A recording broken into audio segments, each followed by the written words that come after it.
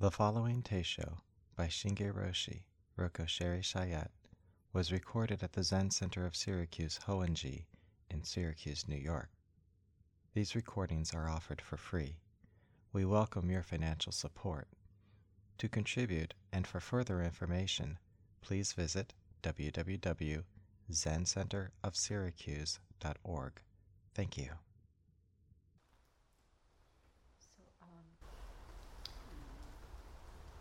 Blanche Hartman was a very, very dear friend, although I didn't get to see her that often because she was as busy out in San Francisco as I've been busy here on the East Coast. Nonetheless, we had a very deep connection, which continues. So she passed away just after her 90th birthday in May. May 13th was her death day. And in her book, Seeds for a Boundless Life, she speaks of having a verse for our daily activity.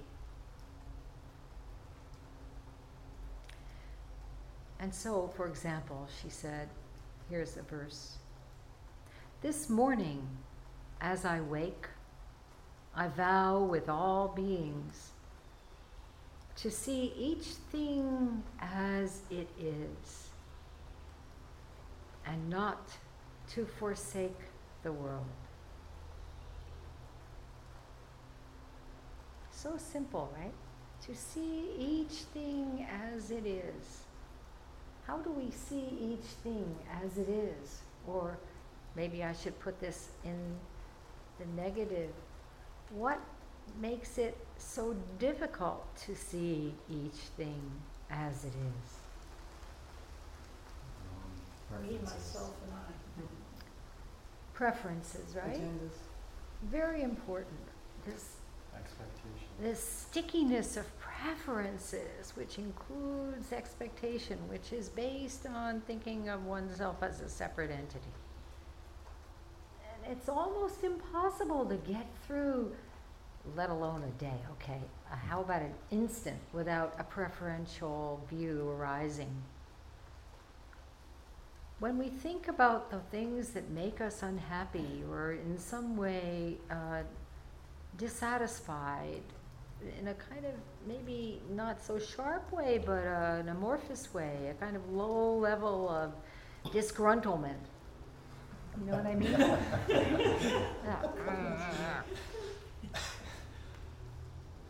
What is it all based on? Really, after all, when we look deeply into this, it is based on the notion of a separate, unchanging entity we call the self. If the self is continuing to generate its views, then the enlightening nature of everything as it is either unrecognized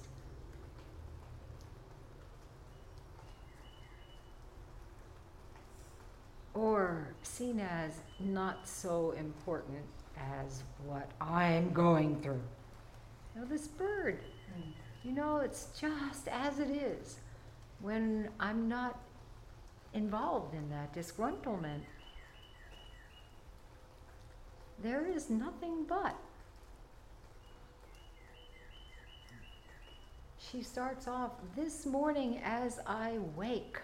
Of course, we can take it as we get up, the alarm clock rings, okay, I'm awake. But really, if we take it from Buddhist fundamental understanding, that means no preferences getting in the way. Waking up. Waking up. This morning. It's not yet another morning, okay, I have to do this, I have to do that, I have to get to the Zendo, I have to get there before 12 o'clock because otherwise it'll be done, right? there has never been before, right? This morning, never before. You too, you take for granted that your unique, amazing Buddha mind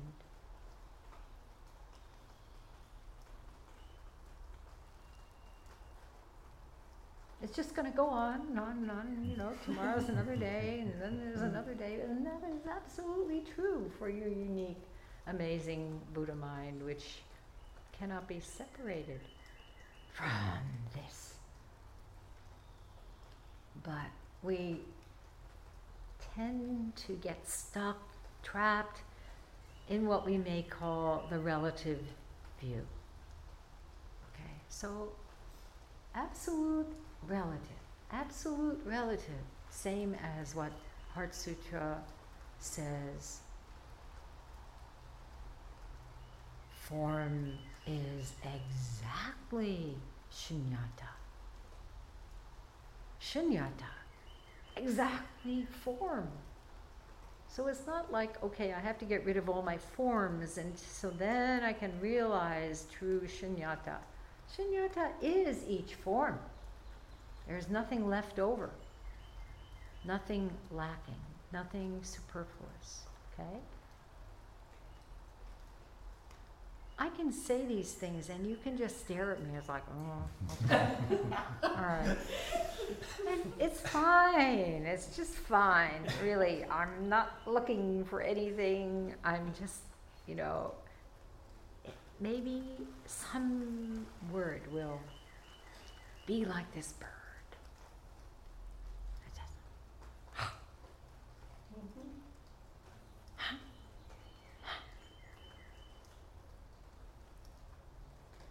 Because words too, they are forms, and they are formlessness itself. We cannot reject anything, okay? If we understand that everything, every phenomenon, let's put it that way, it sounds more Buddhist, every phenomenon is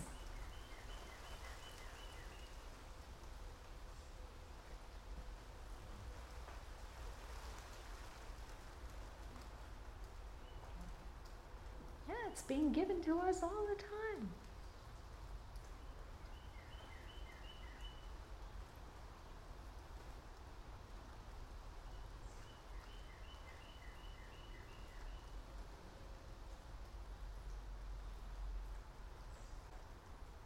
So this morning, as I wake,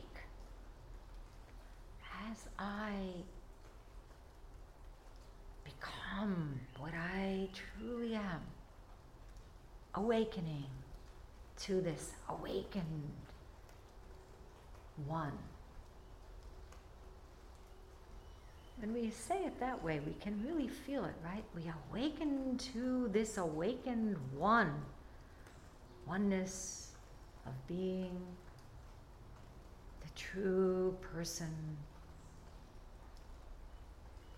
And as I said, true person of no rank. It means no separation, no description, no compared to this or that, no getting stuck in views and preferences. As I awaken to this one,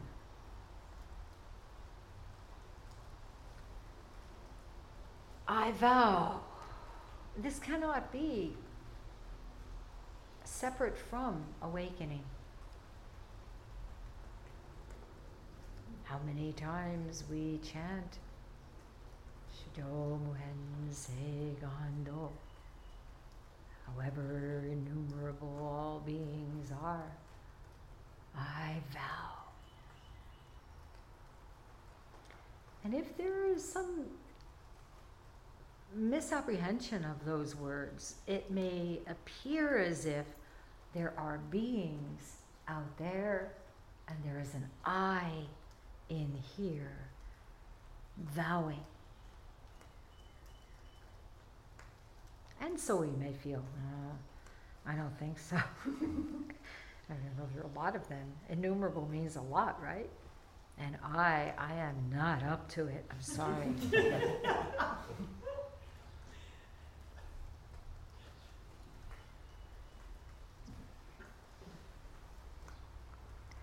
And so we limit ourselves, right?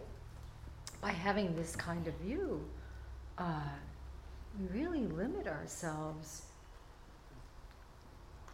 thinking, well, maybe I'll save that person over there that I like. Yeah, but that person, hopeless.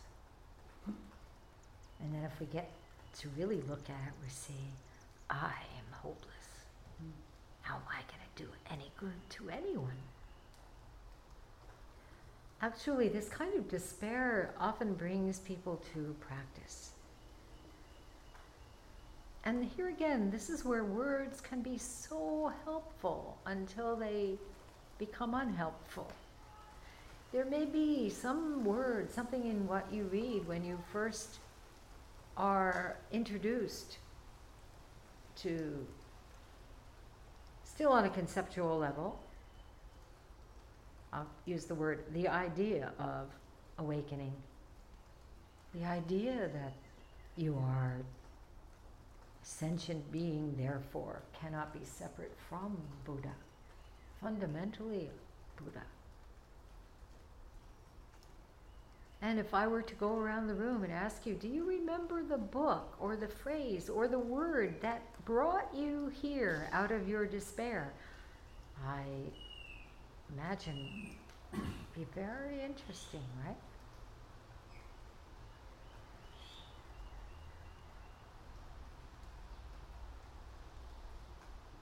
So yes, for some people it may never have been a word. It may just have been a sound of a bird. But I will ask you, think back.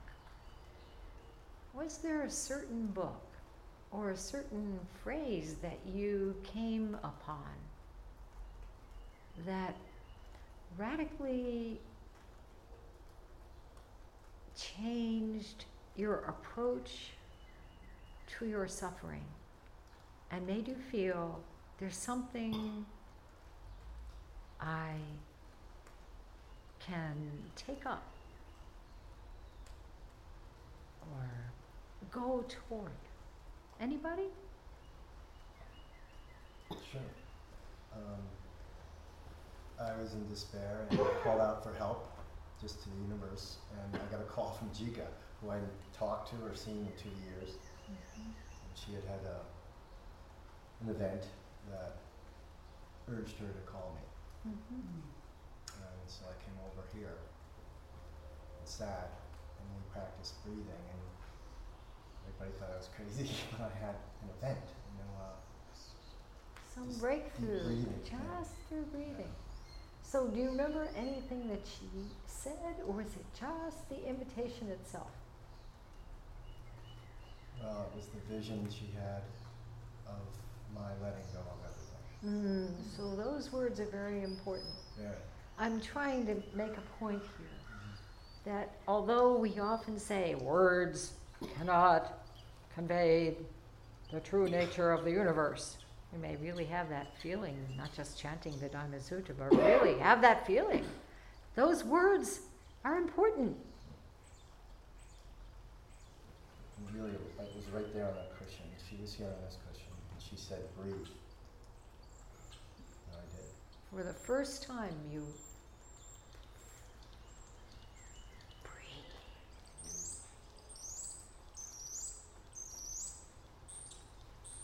Kevin just wrote a wonderful piece for the commemorative book for the 40th anniversary of DBZ.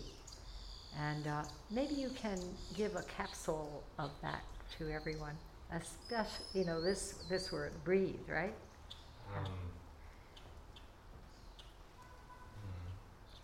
What words do I choose? I remember there was one moment when I first started coming here. I had lunch with Muken, and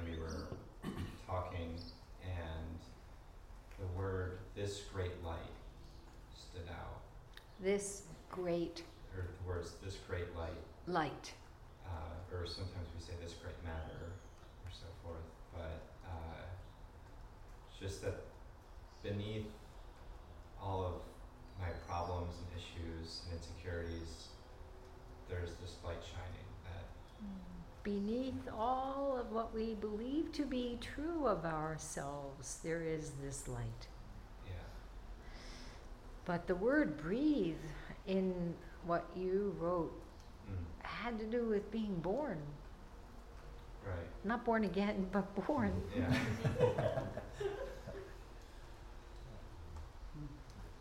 Yeah, I had trouble breathing when I was first born, and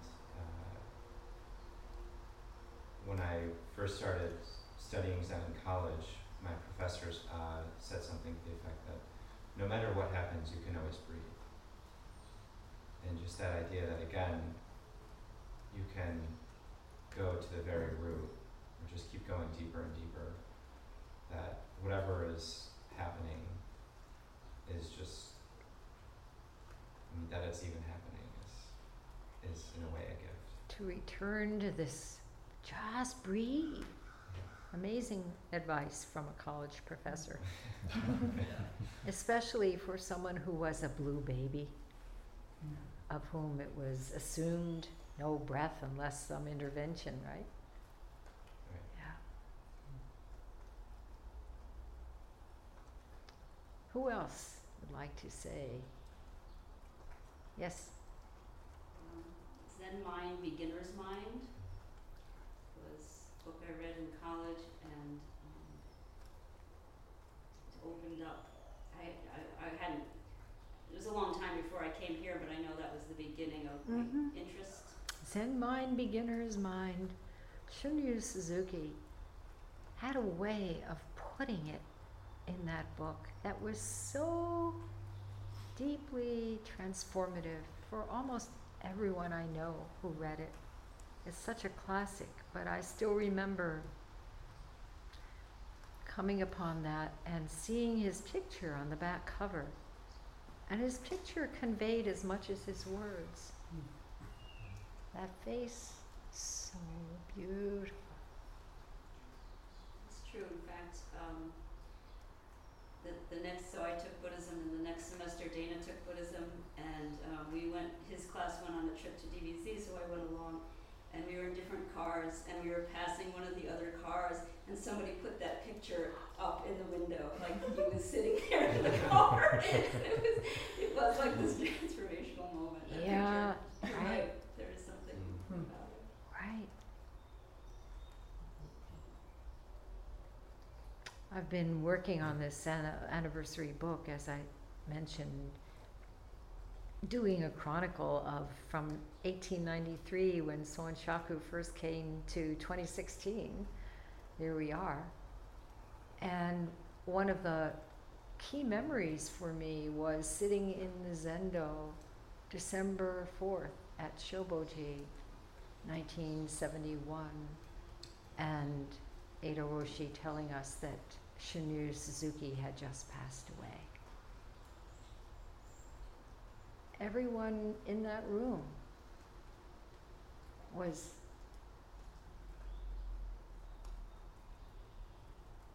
how shall I say, it was as intimate to each one of us as any family loss could have been.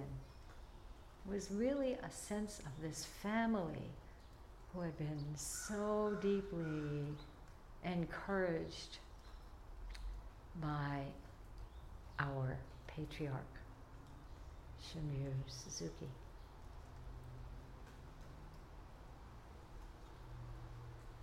Anyone else? A word that you recall changing things for you or determining the trajectory that brought you here today? I found a booklet You found a booklet. at Seven Rays.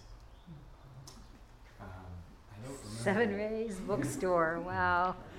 Can you believe that they're not anymore with us? And in the booklet, there was a story of a witch and her pet monkey. And A witch and her Yes. pet monkey. and the witch's house was a mess because whenever she tried to do something, the monkey would run around and mess things up. So she brought the monkey outside, and there was a tree, and she said, climb up to the top of the tree, and when you get to the top, climb back down, and when you get to the bottom, climb back up. And she tried that once, and the monkey did that for a couple times, and then came back and made a mess of the house, and she brought it back out until the monkey could go up and down. And then at the end of the story, it said, this house is our lives, and the monkey is our mind. Our monkey mind, which can really be trained. And this is incredible, in terms of bringing you to the practice. Wow, it's true. Train that monkey. This is the year of the monkey.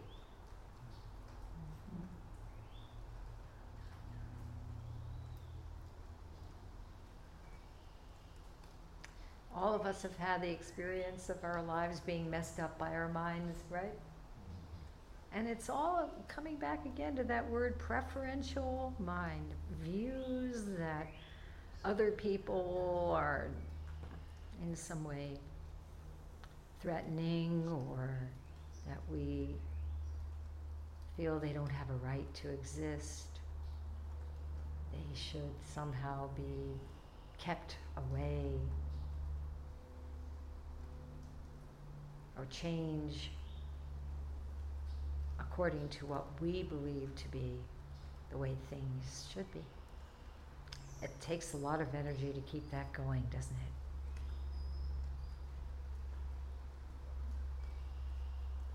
You're messing up my house again. Who else? Anyone remember something that you I don't know read? if this brought me here, but it helped me get out of a long illness. I received a letter from I think she was Benedictine nun, and she, on a card, there's just a little 3x5 card, she wrote the verse, ask and ye shall receive, seek and ye shall find, knock and the door shall be open. And she wrote, this is absolute truth. And I think there was something about her faith that was transmitted. It wasn't just the verse, it was like, this is my experience that came through that letter. So important. Yeah. When you feel the words are true for the person who said them or wrote them, Mm-hmm. and that truth is your truth, Mm-hmm. that's when this awakening mind happens. This morning as I wake, I vow with all beings. Buddha said this when he awakened. All beings and I together.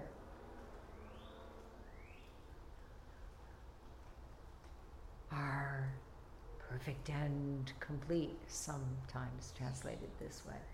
All beings and I together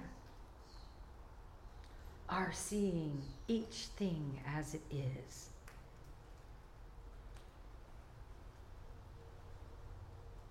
This is hard to believe when you have some opening experience and then you go to your job or maybe even to your family and they're still bitching about this and that and complaining and telling you what a stupid idiot you are and everything. It's very hard to believe. Well, I just experienced that you and I are seeing each thing as it is.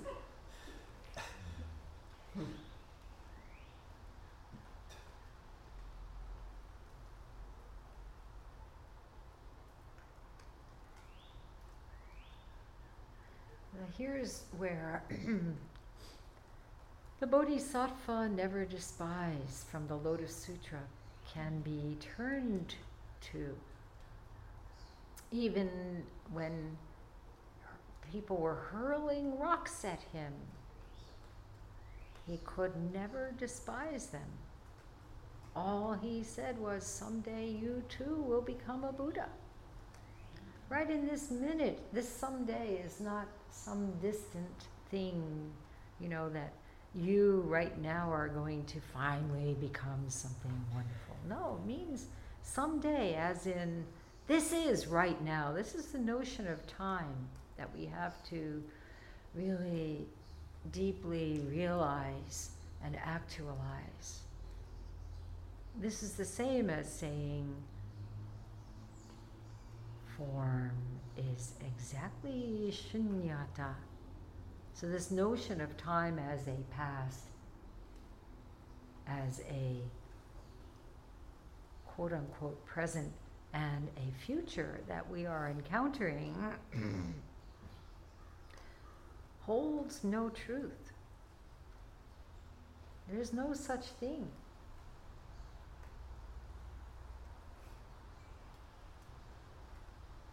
So to have this feeling of, okay, the oneness of all being, and also at the same time, the uniqueness of each thing as itself, and suffering taking place always. Dukkha is being expressed out of this relativity, out of this sense of, I'm stuck in this place and things will never change. Out of this fearfulness, you're going to hurt me. Out of this, I can give so many examples, but you all know it. You can put it in your own way. And so she ends that 4-line verse that she calls upon. She ends, and not to forsake the world. Not to forsake the world by saying, oh, the world is already enlightened, I don't have to do anything about it. You have to know that and see the suffering of all beings who are not yet in the fullness of their being, which is the same as saying the emptiness of form. So we use these words in ways that are making you crazy, right? You cannot use words that are going to conform to a certain logical way of thinking, because then they're no use whatsoever.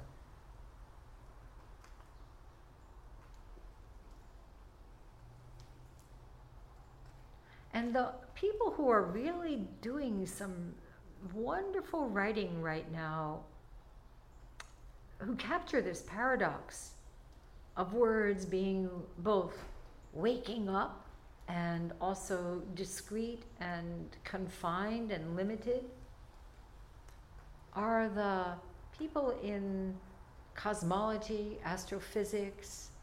All kinds of fascinating things are being written. And of course the intersection of quantum physics and Buddhism is so rich. Different ways of expressing what we might call fundamental reality. So my latest is The Quantum and the Lotus. I think I told you about Carlo Rovelli's 7 Lessons in Physics, right? Did I talk to you about that book? At Daivasasu, I think. Yeah, I'll bring that in next time. It's really great. But anyway, I was at a used bookstore with my son. We tend to do things like that when we visit. And I found this, The Quantum and the Lotus, which is written, it's a dialogue between Mathieu Ricard, who's a Tibetan Buddhist monk who was born in France and became a scientist, and then walked away from science and began his practice, his training. he and Trinh Nguyen Tuan, who's a Vietnamese born as a Buddhist, and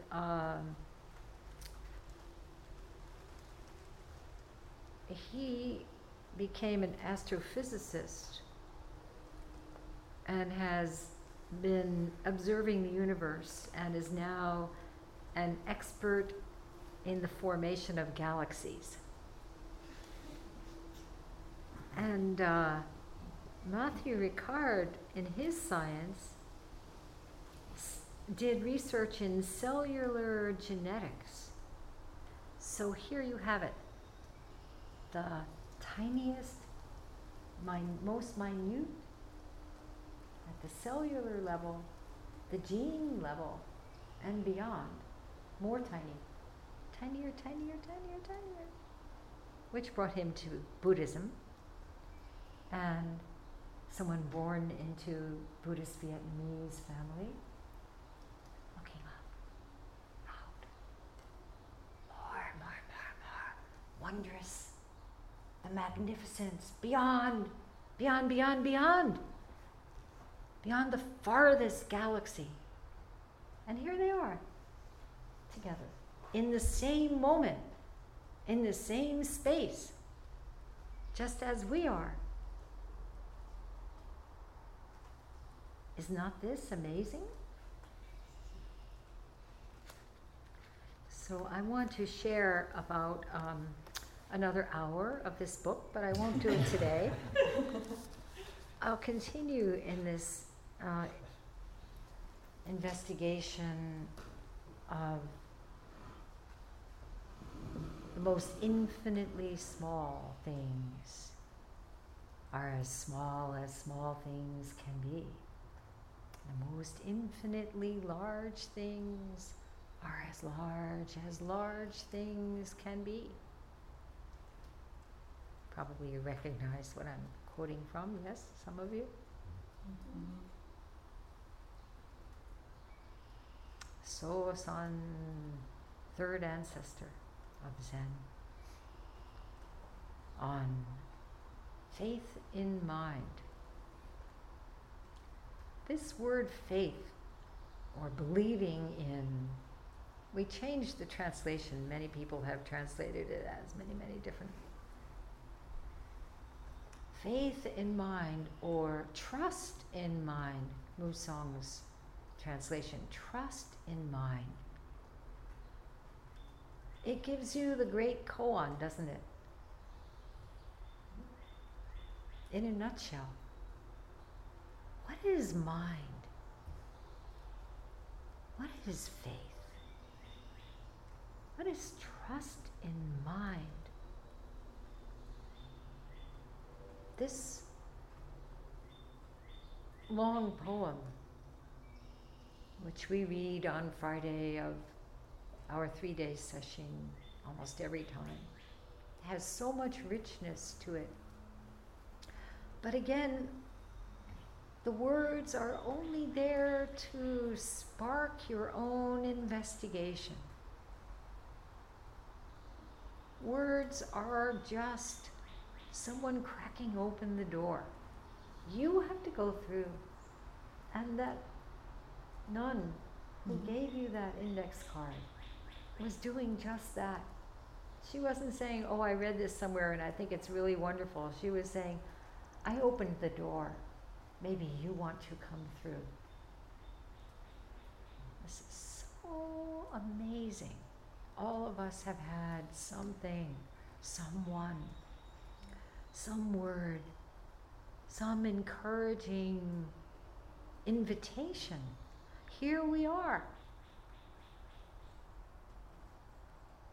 And here we are, as Blanche said, not to forsake the world. Not to say, okay, I have realized, you're on your own, Joe. But this realizing itself is the vow. Cannot be separated. And the more deeply we return to the breath, return to this as it is, investigate more fully what is mind.